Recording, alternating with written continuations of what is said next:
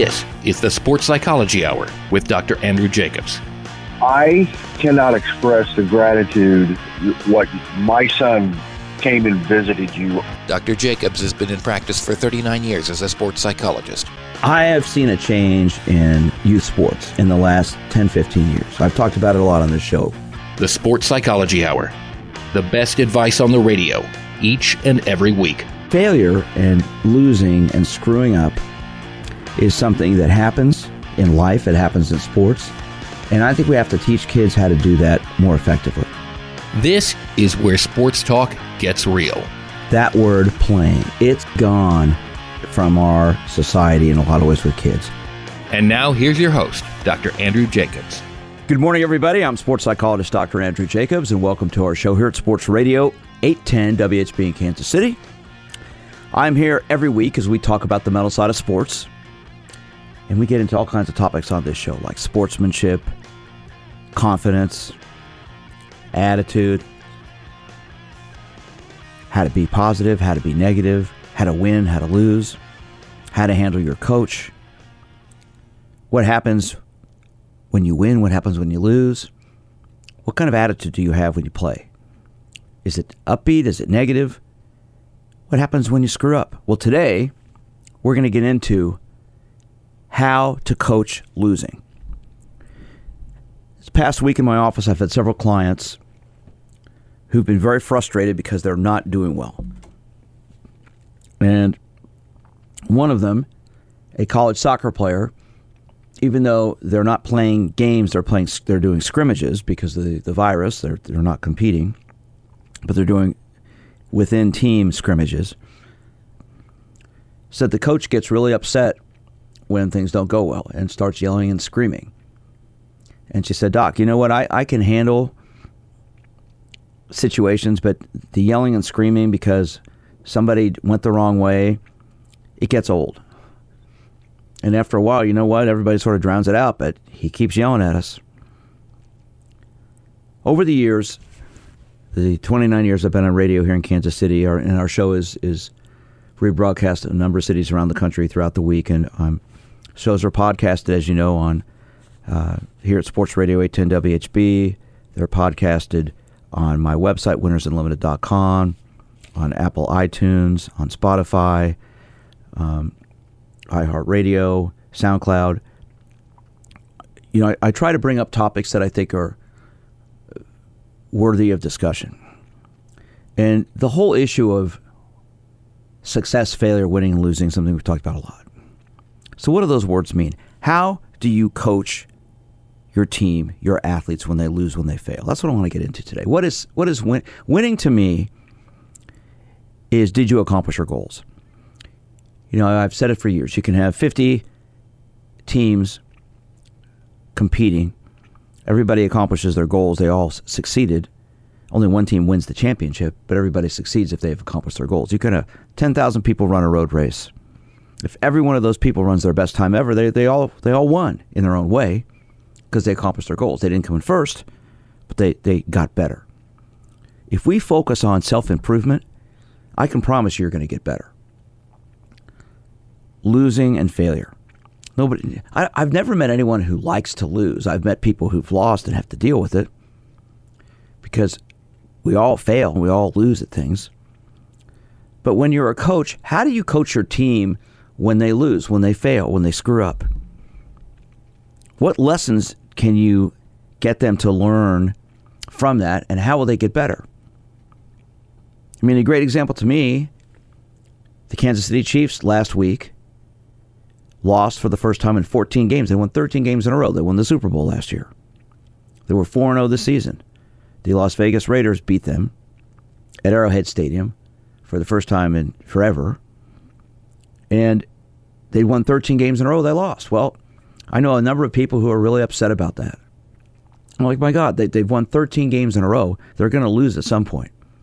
The last team to go undefeated in the NFL is the 1973 Miami Dolphins. Virtually no one goes undefeated anymore.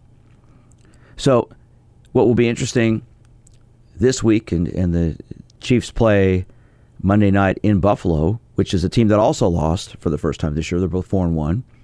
Interesting to see how both teams react to that. How do you come back from a loss? I know the Chiefs have probably, the best coach in the NFL right now, Andy Reid. Never met him, listened to him speak numerous times, and he obviously gets it. He understands how to coach, understands players. So it'll be interesting to see how the team bounces back from that. So how do you coach your team when they've lost? How do you coach your athletes when they've failed? There are a lot of things you can do. Number one, I think losing are learning experiences, just like winning and succeeding are. What do you gain from that? Well, when you've lost, first of all, it's disappointing. When you failed, it's disappointing. Because no one goes into an athletic competition wanting, well, I won't say no one, because there's always someone who wants to lose and screw up. But most people go into games, competitions, and want to win, want to do well. So what happens if your team loses? What happens if the athlete you're coaching loses or fails? That's what I want to get into today. If you're a coach, I'd love to hear from you and see what you do.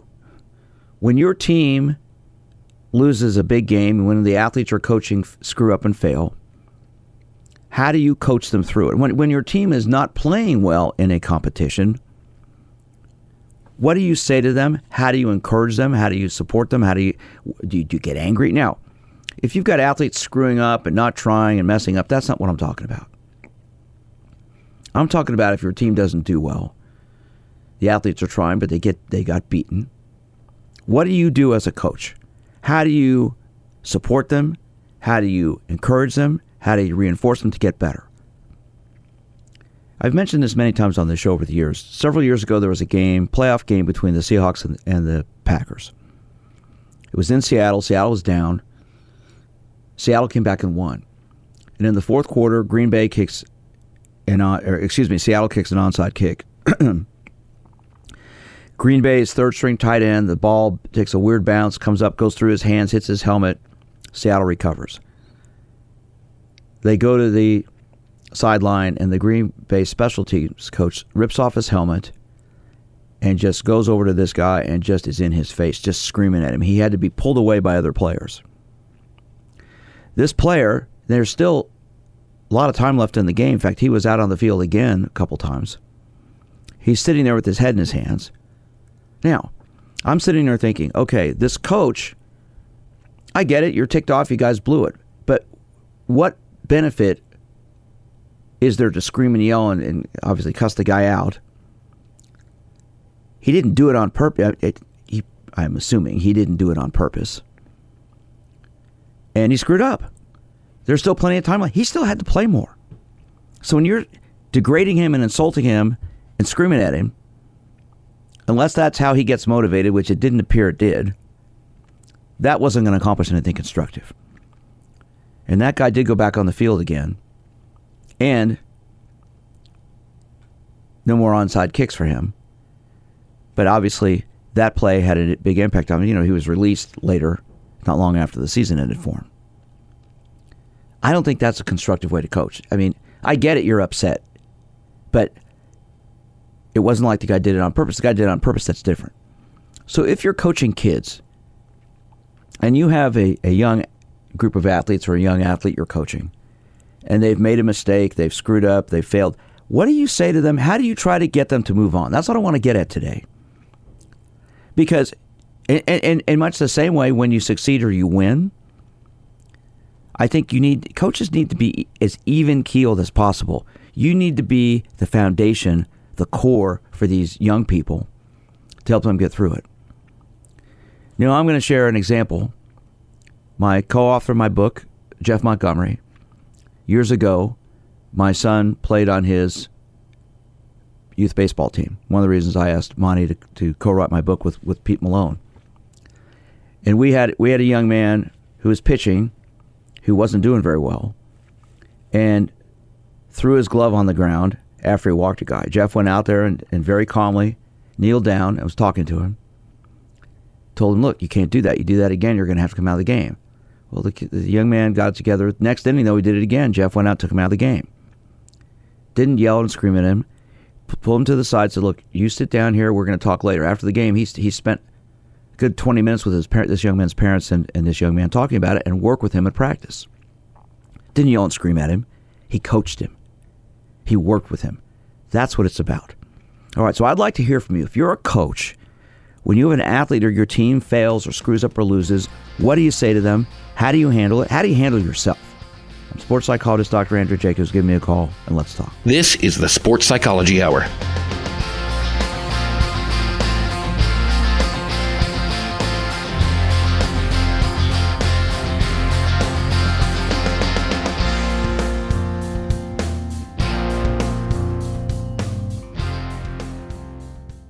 I'm Dr. Andrew Jacobs. As a sports psychologist with 38 years of experience, I've worked with athletes, coaches, parents, and officials, assisting them at learning how to handle issues like sportsmanship, self-confidence, developing a positive, realistic attitude, and achieving maximum performance.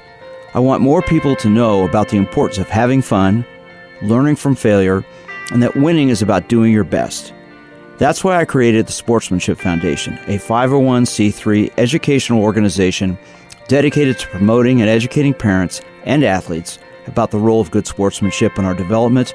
Our priority is to help bring back the fun into youth sports. If you're interested in learning more or making a donation, go to winnersunlimited.com/radio. That's winnersunlimited.com/radio.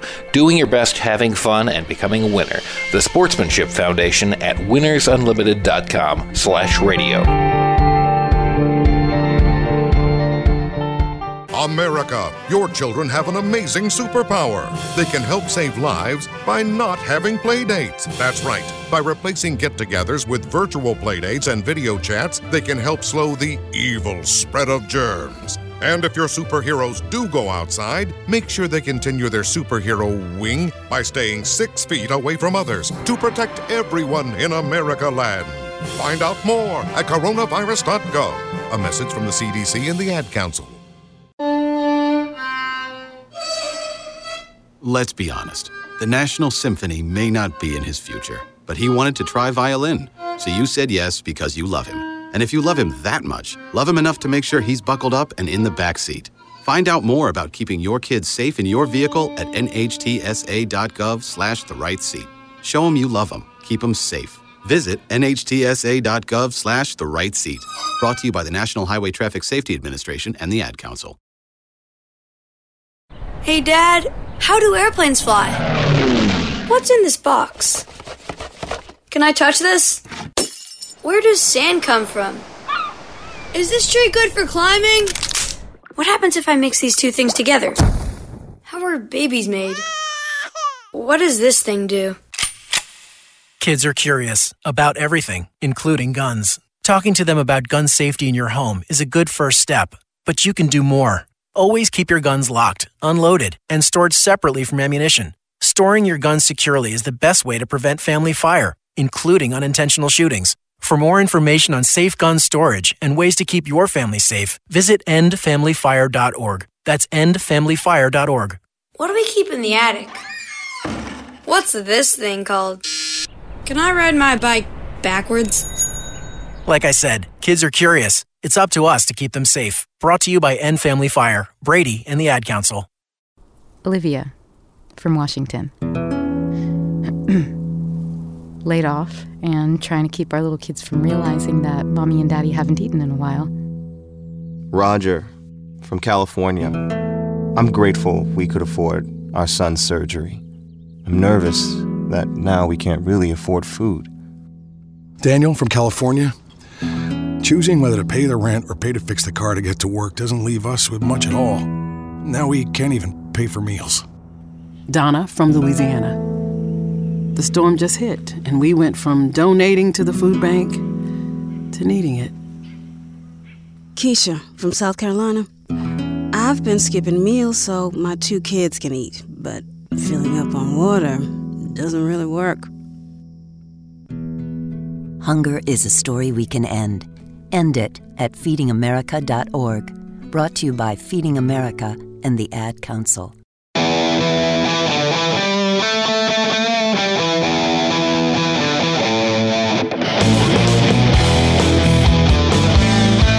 This is the Sports Psychology Hour. In the book that I co-wrote with Jeff Montgomery and Pete Malone, Just Let Them Play, Guiding Parents, Coaches, and Athletes Through Youth Sports, our 3rd chapter is called Embracing Failure Can Lead to Fun. And A lot of people say, well, why would you write that? Failure's not fun. You're right, failing isn't fun if you look at it that I failed. But if you look at it, I learned something about myself today, it's going to make me better, it can improve you. Now, a lot of people may not agree with that, but that's just the way I think. But I'd like to get some calls in here. I'd like to hear from you. If you have played sports and you've screwed up at something, did you learn from it? Did you grow from it? Did you get better from it?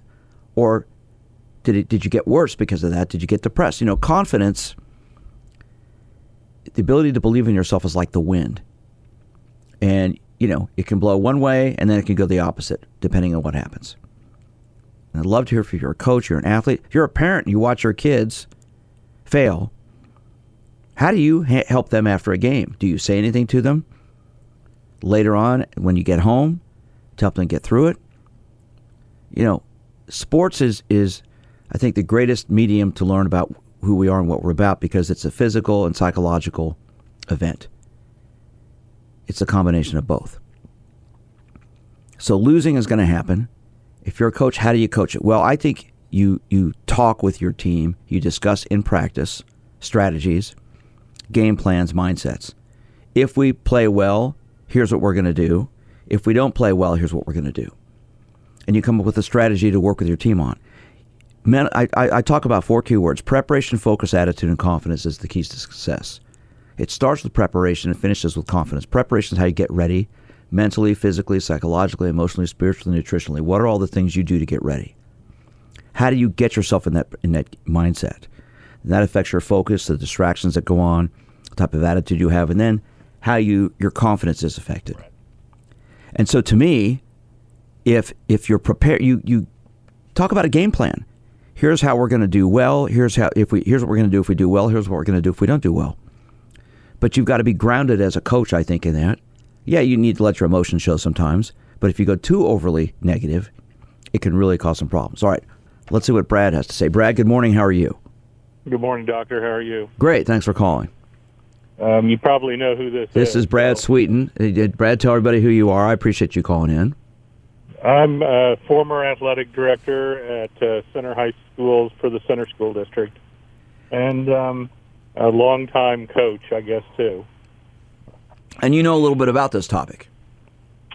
Well, a little bit. Well, actually, I'm going to interrupt you. You know a lot about it. You've called the show before. So, okay, go ahead and comment. I want to see what you have to say about this. The comment I wanted to make, and I've never coached a professional athlete or a college athlete, but I believe with kids, we're trying to make them make better decisions in life. You talked about the young man who threw down his glove after a walk. I think that we're trying to make them, or maybe a kid that screwed up in a game, made a big error, or dropped a ball. We're trying to make them better in their life, better as adults. So I really believe that we're trying to teach them how to react when things don't go right as an adult, whether it's a marital problem, or how to deal with how to coach their own kid, or what to do when they lose a job. And you can't beat up the boss when you lose your job. And well, some people think they can. Well, yes, they do. But you're right, you can't do that. But there are people who get angry and they don't handle it well, and that's. But anyway, go ahead. We'll come back to that. Go on. But I believe you're trying to teach kids how to react in a negative situations, and so I believe after a loss, you need to talk about things that went right and things that could go right moving forward. What happens? Let me ask you a question, though, Brad. Okay, so I agree with you. But what happens if you have a young man or young lady who doesn't want to hear it because they're so upset that they've messed up? Their parents are angry at them because they've messed up. You can't do that. You need to do better. I spend all this money for your lessons and for your coaching and for practices and uniforms and traveling. You've got to do better. So what do you say to them then? Well, I believe a real coach coaches the kids and the adults. I mean, maybe you have to step back and start at the beginning and think about why we're really doing this. If you have a kid that's junior in high school and you think you're going to get a college, your full ride college, that's, realistically, that doesn't happen a whole lot. If you look at statistics, only a very small percentage of kids ever go on to play at any sport at a college level. And let me interrupt you here, Brad. I agree with you, and I've said it many times. I think if today, in 2020, if a young athlete makes it to college and is competing there, they've survived the world of youth sports, haven't they? Oh, very much so. Because it's youth sports today has gotten so competitive, and and I've talked about forever on this show. I've got big time problems with all these heavy competitions for 6 and 7 and 8 year olds. I think it's wrong, but I don't think they should be doing that at that point. It's great to play, but all these heavy competitions where winning is emphasized at those ages, to me, is ridiculous, and I think that puts pressure on kids. And then I think that's why when they start screwing up when they get older, they have a lot of problems with that. Do you agree with that?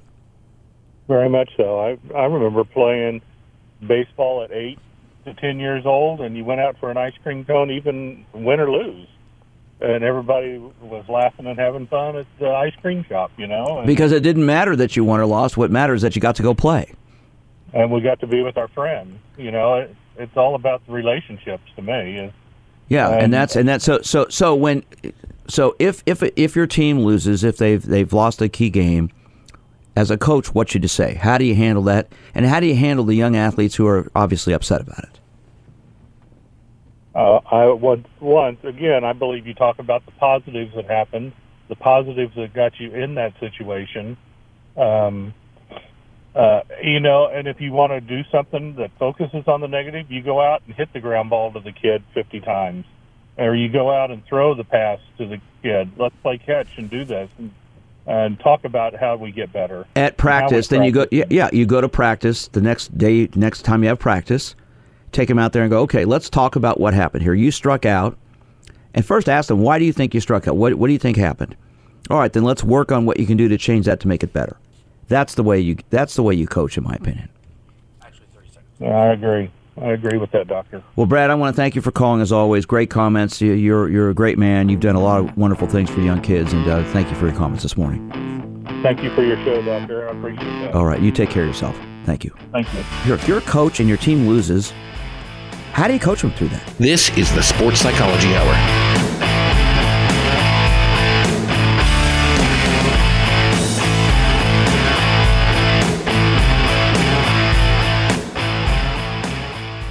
I'm Dr. Andrew Jacobs. As a sports psychologist with 38 years of experience, I've worked with athletes, coaches, parents, and officials, assisting them at learning how to handle issues like sportsmanship, self-confidence, developing a positive, realistic attitude, and achieving maximum performance. I want more people to know about the importance of having fun, learning from failure, and that winning is about doing your best. That's why I created the Sportsmanship Foundation, a 501c3 educational organization dedicated to promoting and educating parents and athletes about the role of good sportsmanship in our development. Our priority is to help bring back the fun into youth sports. If you're interested in learning more or making a donation, go to winnersunlimited.com/radio. That's winnersunlimited.com/radio. Doing your best, having fun, and becoming a winner. The Sportsmanship Foundation at winnersunlimited.com/radio.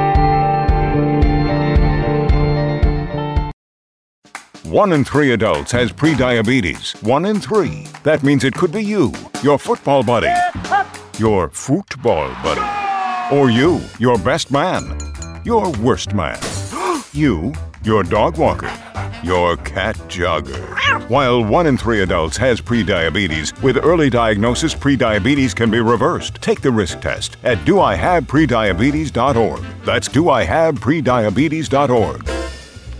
Wait, did they just say 1 in 3 adults has prediabetes? That's 33.33333% of adults. That means it could be me, my boss, or my boss's boss, or me, my favorite sister, or my other sister. That's 7 members of my 21-person romantic book club. Wait, the 1 in 3 could be me, my karaoke partner Carol, or my karaoke enemy Jeff. I'm gonna take the risk test at doihaveprediabetes.org. Brought to you by the Ad Council and its Prediabetes Awareness Partners.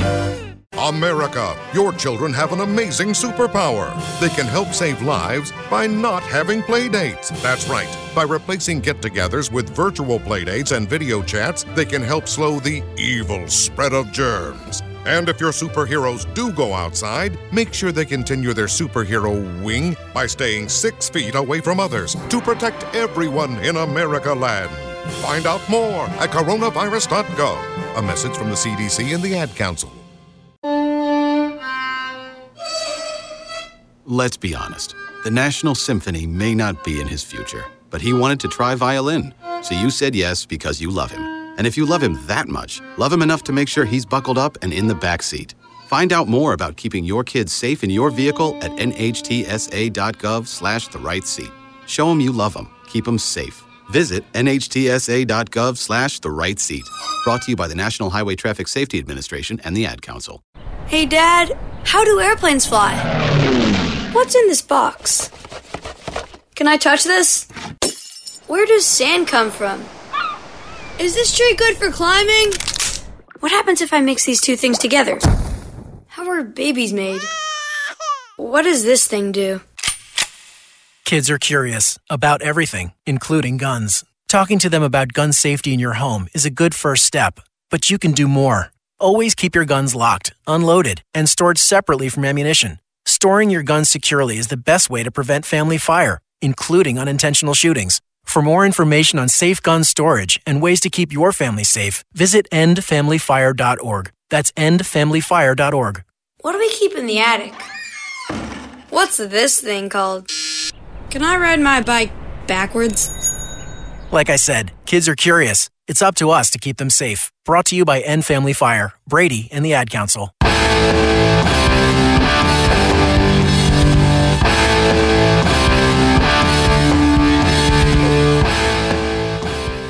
This is the Sports Psychology Hour. Good morning, everyone. I'm sports psychologist Dr. Andrew Jacobs from our flagship station, Sports Radio 810 WHB in Kansas City. I'm here every week talking about the mental side of sports here on the Sports Psychology Hour. And my topic this morning is this: how do you coach when you lose? How do you coach your athletes when they fail? Just had a great call from Brad Sweeten, former athletic director here in Kansas City. He does a great job with young people, and I appreciate his call very much. And I'd like to hear from you. If you're a coach and your team or the athletes you work with have lost, what do you say to them? How do you get them through it? How do you teach them to grow and get better? Do you say anything? Do you ignore them? Do you avoid them? If you're a parent and your son or daughter's coach you think doesn't do a good job of that, I'd love to hear from you why that is. It's inevitable that we will fail and we will lose and we'll screw up. And to me, it's a great opportunity to learn and grow, to get better. So I think as a coach, I've talked about it many times on this show, a coach wears many hats.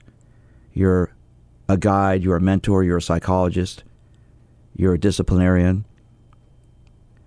You help mold and shape these young people that you work with. And the impact you have on them leaves a lasting impression. Especially, I think, when the team or the athletes don't succeed. Because let's face it, we're all going to screw up, like I said. I mentioned at the top of the show, this past week, Kansas City Chiefs lost for the first time in 14 games. I know people are all upset. How could they lose? Well, because you're going to lose. What will be interesting is how they bounce back. Same with Buffalo Bills, because they play each other Monday night. They both lost for the first time. They were both 4-0. Now they're 4-1. Which team will come out on top? Which team will have learned from what happened last week to them? Buffalo got blown up by Tennessee at Tennessee, a team that hadn't practiced for over a week because of the virus, and the Chiefs lost to the Raiders. So which team will come back and play better? So if you're a coach, what do you say to your team? What do you say to an athlete when they fail? I'd love to hear from you. If you're an athlete and you've had a coach who you think didn't help you when you failed or screwed up, why? What damage or negatives did that affect? How did that affect you in a negative way? And I'd love to hear from you. All right, Blake, what do you want to comment on this? So I don't have a negative story. I actually have a really positive story about one of the best coaching moments that it sticks out in my mind forever. Coach Justin Hoover, he's the head coach right now of Shawnee Mission East Lancers, one of the best coaches I've ever had. He's also the founder and owner of Spin It Quarterback Academy. But there was a moment in my senior year in high school where we were supposed to be pretty good, and we had started the season like 1-3. Like just not. I mean, we were not on the trajectory that we were supposed to be. So instead of ranting and raving, and this was after our third loss, we were 1-3. Ranting and raving and getting on us and punishment running and doing all this other stuff. What he did at practice one day was basically he took us aside, all of the seniors, the captains, every single senior on the team. He took us aside away from the team and led us down to the end zone. And basically, we took off all of our pads. He said, let's just all sit down on the ground. And you know what we're going to do? We're going to have a talk. Let me interrupt you right there. Yeah, go ahead. See, that right there, what you just said, in my opinion, is called coaching. Phenomenal. Okay? It's called teaching. That's a teachable moment. Go ahead. So go on. So pretty much the gist of the conversation that he had with us is he was like, guys, you know, I know we're in a weird spot right now. We're not where anybody thought we would be. We're not where you guys thought we would be. And I could sit here and I could yell at you and I could have spit flying out of my mouth, but just seething with anger. And you know what? That's not going to do anything. So he gave us this speech, and I'm going to try to make this brief, but basically what he said was, right now, we are on the side of a cliff, and we are hanging off the side of it. And we have our hands dug into the side. Now, you know what? We could easily let go and fall and let this season end up where it does. We could, and you know what? That's really easy to do. And you know, and I get it. He said, or what we could do is you could look to the guy next to you, because he's also on that cliff with you, and you could dig your hands into that cliff and climb and climb and climb. And as long as we all dig in, fingers bleeding, climb to the top together, we can make something out of this season. You guys can let go if you want, or we can try to get back to the top and just maybe see what we can do, as long as you do it with your teammates. So how did you react to that? Oh, man, I'll tell you what. We were the first team ever in the state of Kansas to lose 5 games in a season and make it to the state playoffs. Make it to the state championship game. Okay, so what happened from that was you hear the term teachable moment. Mm-hmm. That was a teachable moment where instead of criticizing you guys and cutting you down, he gave you an opportunity to think and do some introspection, look at yourselves and ask yourself, what can we do to get better? That's, to me, what coaching is. So when you have failed or lost or messed up, that's a great opportunity to learn and to grow. And see, here's the key thing that I'm picking up. He didn't talk at you. He talked with you. So, because I see lots, and I've been on so many teams over the years, the coaches get mad and they yell and scream because the team messed up. All right, now, some athletes are going to take that as a motivational tactic and it'll help them. Let's face it, there are people out there, it gets them excited and pumps them up. And there are a lot of people out there that happens and it turns them off. That's why you have, as good coaches, take the time to understand their athletes as people. The young ladies or young men they're coaching, they get to know them as a person. What motivates them? What pumps them up? What scares them? When I work with athletes in my office, I ask them the first session, I give them a homework assignment. I have a piece of paper that has five words on it, and they have to fill it out. Their goals, strengths, weaknesses, fears, and distractions. What are their goals that you've got? What do you want to accomplish? What are your strengths? What do you see your strong points being? What are your weaknesses? What are the things you need to work on? What are your fears? What are you afraid of? And what are the distractions or stressors that get in the way of that? That gives me a picture of that young person. And then we work on that. There's also a personality test I give to teenagers and older kids, older than 16. And we get a whole computerized printout about how they handle stress and their personality characteristics. That gives me an idea of that. I think coaches, really good coaches, get to understand their athletes as people, and they learn to figure out, okay, this young lady under pressure she focuses better. So I'm going to get her to really challenge herself more, and I'm going to put some pressure on her. This young lady, however, when the pressure comes on, I can see her tense up and tighten up. So I need to be more supportive and reinforcing her. That's where you get to teach your athletes how to handle that. So when an athlete fails, and here's a great example. A year and a half ago, last summer, I had a young lady I'm seeing, an 8th grade girl, between 8th and 9th grade softball player. She's a first baseman, really good hitter. She got 2 hits her first 2 at-bats, I think they were doubles. And then the next inning, when she's in the field playing first base, she made an error. The coach slammed his helmet down, kicked the bucket he was sitting on, and pulled her out of the game. Okay? And sent her to the end of the bench and glared at her. This young girl's crying. Her parents were furious, but they didn't do anything at the moment because they didn't want to get involved. But the young girl's crying. She turned and looked at the parents. They were telling her to calm down. And so after the game, the parents went up to the coach and said, what was all that about? Well, she can't screw up when she's out there. And so they left, took her home, and then they actually called me. They came in the next day because I had an opening. They came in, and we talked about this. And I said to the parents and the young lady, you need to go back and talk to the coach and have a conversation with him and discuss what he did and why you disagree with that, which they did. And the coach then apologized, said, I'm sorry, it was the heat of the moment. And the parents said, look, we get it, but you know what? That didn't help our daughter any. And the young girl spoke up and said, you didn't even talk to me, coach, you just glared at me. I mean, I didn't make the error on purpose. I screwed up. Well, the season was almost over, and they left that team. They said they're not going to play for him anymore because they didn't like the way he handled that. And she learned to deal with that. And I said, look, you're going to have coaches that are going to be like that. You've got to handle that psychologically, emotionally. You've got to have the confidence to work through it. But you also have to sit down, since you're old enough now, since she was 14. If this happens again with a coach, you need to sit down at practice the next day and say, Coach, can I talk to you? Not after the game because emotions are high, but sit down at practice the next day and say, can we talk about what happened? This is why it didn't help me, or this is why it hurt, and communicate that. And I think good coaches are going to take the time to realize what they've done and work with you on that. I'd love to hear from if you're a coach and your team, the athlete you're coaching, fails, screws up, messes up. What do you say to them? How do you handle it? If you've done something really good to help them, or maybe you've done something badly in a bad way, I'd love to hear from you. Give me a call and let's talk. How do you coach your team, your athletes when they fail, when they lose? That's our topic today. This is the Sports Psychology Hour.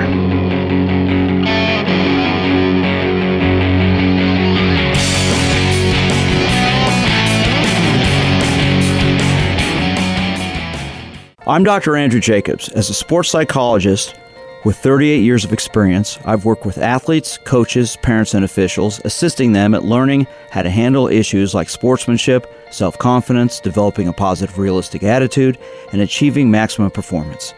I want more people to know about the importance of having fun, learning from failure, and that winning is about doing your best. That's why I created the Sportsmanship Foundation, a 501c3 educational organization dedicated to promoting and educating parents and athletes about the role of good sportsmanship in our development. Our priority is to help bring back the fun into youth sports. If you're interested in learning more or making a donation, go to winnersunlimited.com/radio. That's winnersunlimited.com/radio. Doing your best, having fun, and becoming a winner. The Sportsmanship Foundation at winnersunlimited.com/radio.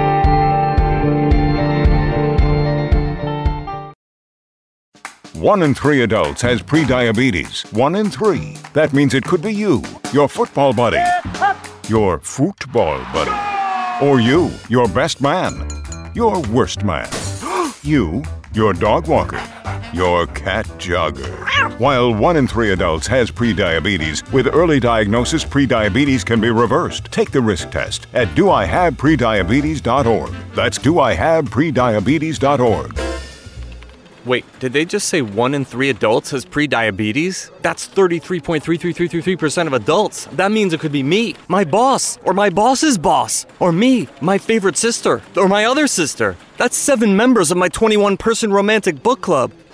Wait, the 1 in 3 could be me, my karaoke partner Carol, or my karaoke enemy Jeff. I'm gonna take the risk test at doihaveprediabetes.org. Brought to you by the Ad Council and its Prediabetes Awareness Partners. Hey, Dad, how do airplanes fly? What's in this box? Can I touch this? Where does sand come from? Is this tree good for climbing? What happens if I mix these two things together? How are babies made? What does this thing do?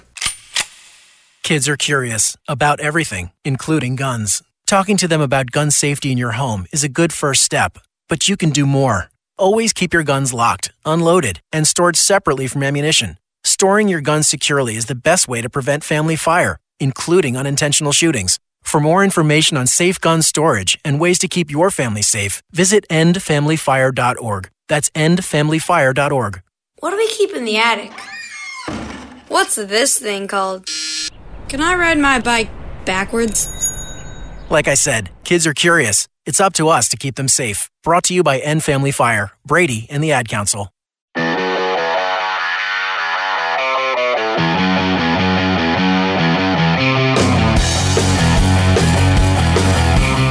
This is the Sports Psychology Hour. Hello, everybody. I'm sports psychologist Dr. Andrew Jacobs. This is the Sports Psychology Hour. Today's topic is this. How do you coach your team, your athletes, about losing, about failing? It's a topic that I think is very relevant for everybody because we all screw up and fail. The question is, how do you bounce back from it? How do you learn from it? You know, teams go on losing streaks. They'll lose one game, then they lose another, and then they fail again. And you get in that negative mode, that negative mindset. So much of this to me is about, let's face it, beyond teaching techniques and things like that, it's coaching and teaching attitudes, teaching mindsets, teaching the behavioral side of things. I see, you know, I've been fortunate enough to work with the Olympic team, with professional teams, with college teams. I've been around some incredible coaches. Some coaches who are extremely emotional, some coaches who are even-keeled, some coaches who get upset easily and excited easily. But the ones who succeed are the ones, in my opinion, who let their athletes know where they stand, meaning the coach, as well as the athletes and where they stand. And they deal with that together. So if you screw up and make a mistake and your coach gets upset, you're not upset as an athlete because you know the coach cares about you. But then I've seen athletes whose coaches are not good communicators. They're not good listeners. And what ends up happening is when the coach gets upset, the athlete gets upset because the coach is upset. And it's like this never-ending spinning negative modes and mindset. So much of it's about the communication. And I think as a coach, I said it earlier, as a coach, you need to be a good listener. You need to be a good communicator, but most importantly, you need to be a good listener. And you've got to understand what motivates this young person. If I say this to them, is it going to get them excited to do better? Or if I say this to them, is it going to maybe paralyze them? You know, I've said for years, you can have two athletes that are physically the same. The one with the stronger mind will be the one who will come out on top. Well, how do you coach your athletes to have a stronger mind? In practice, you work on failure. You work on losing. You work on making mistakes. And you work on how are you going to handle that? How are you going to deal with that? What are you going to do if you screw up? Years ago, I worked as a consultant with the Australian men's national swimming team that came over to the United States. And they're in a meet in Mission Viejo out in Southern California. And I'd been working with them along with my professor, Dr. Robert Nidifer. And we had a young man who was swimming the 200-meter freestyle. And we worked on relaxation and visualization. He really bought into it. It was really helping him before 200-meter race. We got him into that mindset. He went out and after just short of the 150-meter mark, the last turn, he was ahead of world record pace. And in his mind, he knew he was doing really well. And then it hit him, I better turn fast, because next to him was a guy named Roddy Gaines, who was the eventual Olympic champion at this. So this young man turned before the wall and missed the wall. He got disqualified. It was a heartbreaking experience for him because he was on world record pace, and his strength was his finishing kick. Needless to say, he was pretty bummed and down. But the coach, a guy named Dennis Pursley, who's an American who went to Australia to coach. Didn't get mad at him. When he got out of the water, the young man was really upset. Put his arm around him and said, "Hey, you know what? I'm really proud of you because you were kicking butt.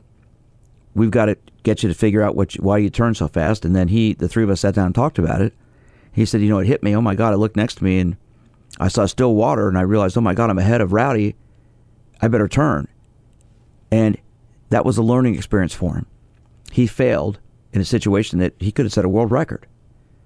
But he learned from that. And the coach was supportive of that. It wasn't angry at him. He was disappointed for him because he was doing so well. But that helped him down the road. That's what, to me, coaching is. When you fail and screw up, you teach an athlete how they can get better at it.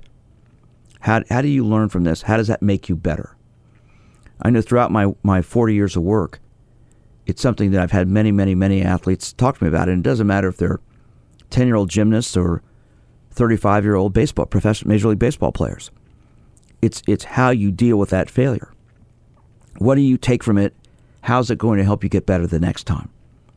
And that's, I think, good coaches take the time to coach their teams mentally about their mindsets, about how to handle these situations. Let's face it, if you play a football game or a soccer game or a basketball game, volleyball game, things are going to happen, mistakes are going to happen. Play a tennis match, you're not going to probably win every time 6-love, 6-love. You play golf, you're probably not going to par every hole. How do you handle it when you make a bad shot? How do you handle it when you make a mistake? Most people don't like. I work with several professional golfers, and one of them I'm working with right now, who's on one of the mini tours, said to me, "You know, my problem is when I hit a bad shot, it carries over, and then I hit another bad shot, and then I know I have to stop it, but I've got to stop myself from making it carry over into one more bad shot." So we're working on that, and because he's got this fear that it's going to continue, and then he starts focusing on the negative, and that's where his mindset is. So it's how you handle those situations. And see, to me, as a coach, if you take the time to sit down, and Blake talked about this earlier, his coach talked with them about how the situation they were in and how they felt about it, and how are you going to bounce back from it. That's what a coach's job is, to communicate and to be a good listener. Well, and one of the things that I didn't add to that story was at the very end of this really great speech, and I probably did not do it justice enough, but it was one of the best speeches I'd ever heard because, like I said, he wasn't mad. He was just trying to explain to us, guys, this is where we're at, and that's just the reality of the situation. One of the very next things he did was follow it up. He's like, "Talk to me. I want to go around the circle and everybody just let me know what they're feeling and what you think that we can do as coaches to help you guys out. That way we're all on the same page." And that, to me, is something so rare in coaching nowadays. You rarely get, usually because coaches, especially when you get coaches who maybe haven't done it for as long or don't really understand it, they want to be the ones telling the kids what to do. But sometimes the kids have to be the one giving you the feedback on, hey, this is how we feel. Let's come to an agreement in this is how we should be coached because, you know, this is what we're all going to be able to not get along with, but this is how we're all going to be able to operate better as a team and a staff. Well, so Blake, what Justin Hoover did, your coach did, was he communicated with you, but he also took the time to listen to you and understand you about where you guys were at. And treated us like growing men. And one of the things that at my age at the time was... You're a high school athlete. Yeah. Emphasize that. Yeah, and we were in high school. And one of the things that Coach Holmes and Coach Hoover both said is, guys, you might be kids in your mind, but we want to make you men by the time you leave our program. So what they did was they treated us like people, not just kids, but they treated us like growing men, growing adults, and, you know, not just teenagers, because that's what we were at the time. We were 17, 18-year-old kids, but they tried to treat us like growing men. Well, but I think that starts, to me, when kids are younger and start playing sports. That's where it starts, when I think you have a coach who is going to work with you on failure. And when you fail, how you learn from it, how you grow from it. And that to me is the key thing, not screaming and yelling, getting angry. Because when you've got 7, 8, 9, 10-year-old kids and they screw up, they make mistakes, which they will, and you have a coach that gets angry at them for that, that leaves a lasting impression on them as they get older, and then they become afraid to fail, and then they get so scared of it that they can't do well because there's it's called paralysis by analysis. You start thinking so much, you get stuck in your head. You know, this topic is one we're going to get into more. I'm going to have some guests on in the future to talk about this, to deal with this, because this is something that we can all learn from. So, you know, these shows are rebroadcast around the country in several cities, and my shows are also podcast on my website, winnersunlimited.com. Just go onto the podcast page and you can find them there. They're on SoundCloud, they're on Apple Podcasts, Spotify, iHeartRadio, wherever you get your podcasts. Just search for the Sports Psychology Hour and you'll find me. You've been listening to the Sports Psychology Hour. For more information, go to winnersunlimited.com.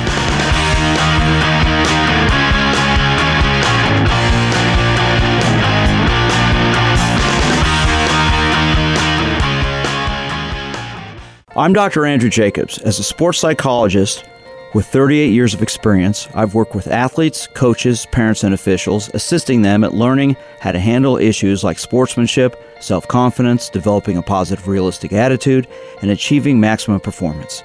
I want more people to know about the importance of having fun, learning from failure, and that winning is about doing your best. That's why I created the Sportsmanship Foundation, a 501c3 educational organization dedicated to promoting and educating parents and athletes about the role of good sportsmanship in our development. Our priority is to help bring back the fun into youth sports. If you're interested in learning more or making a donation, go to winnersunlimited.com/radio. That's winnersunlimited.com/radio. Doing your best, having fun, and becoming a winner. The Sportsmanship Foundation at winnersunlimited.com/radio. Olivia from Washington. Laid off and trying to keep our little kids from realizing that mommy and daddy haven't eaten in a while. Roger from California.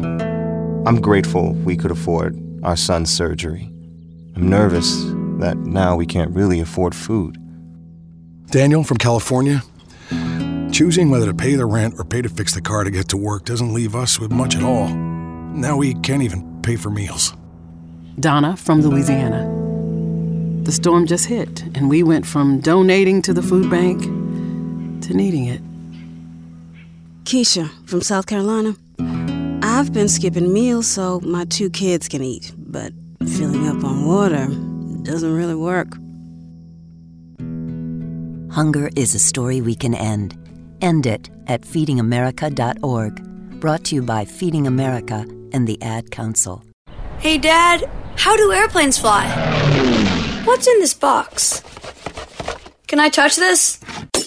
Where does sand come from? Is this tree good for climbing? What happens if I mix these two things together? How are babies made? What does this thing do? Kids are curious about everything, including guns. Talking to them about gun safety in your home is a good first step, but you can do more. Always keep your guns locked, unloaded, and stored separately from ammunition. Storing your guns securely is the best way to prevent family fire, including unintentional shootings. For more information on safe gun storage and ways to keep your family safe, visit endfamilyfire.org. That's endfamilyfire.org. What do we keep in the attic? What's this thing called? Can I ride my bike backwards? Like I said, kids are curious. It's up to us to keep them safe. Brought to you by End Family Fire, Brady, and the Ad Council.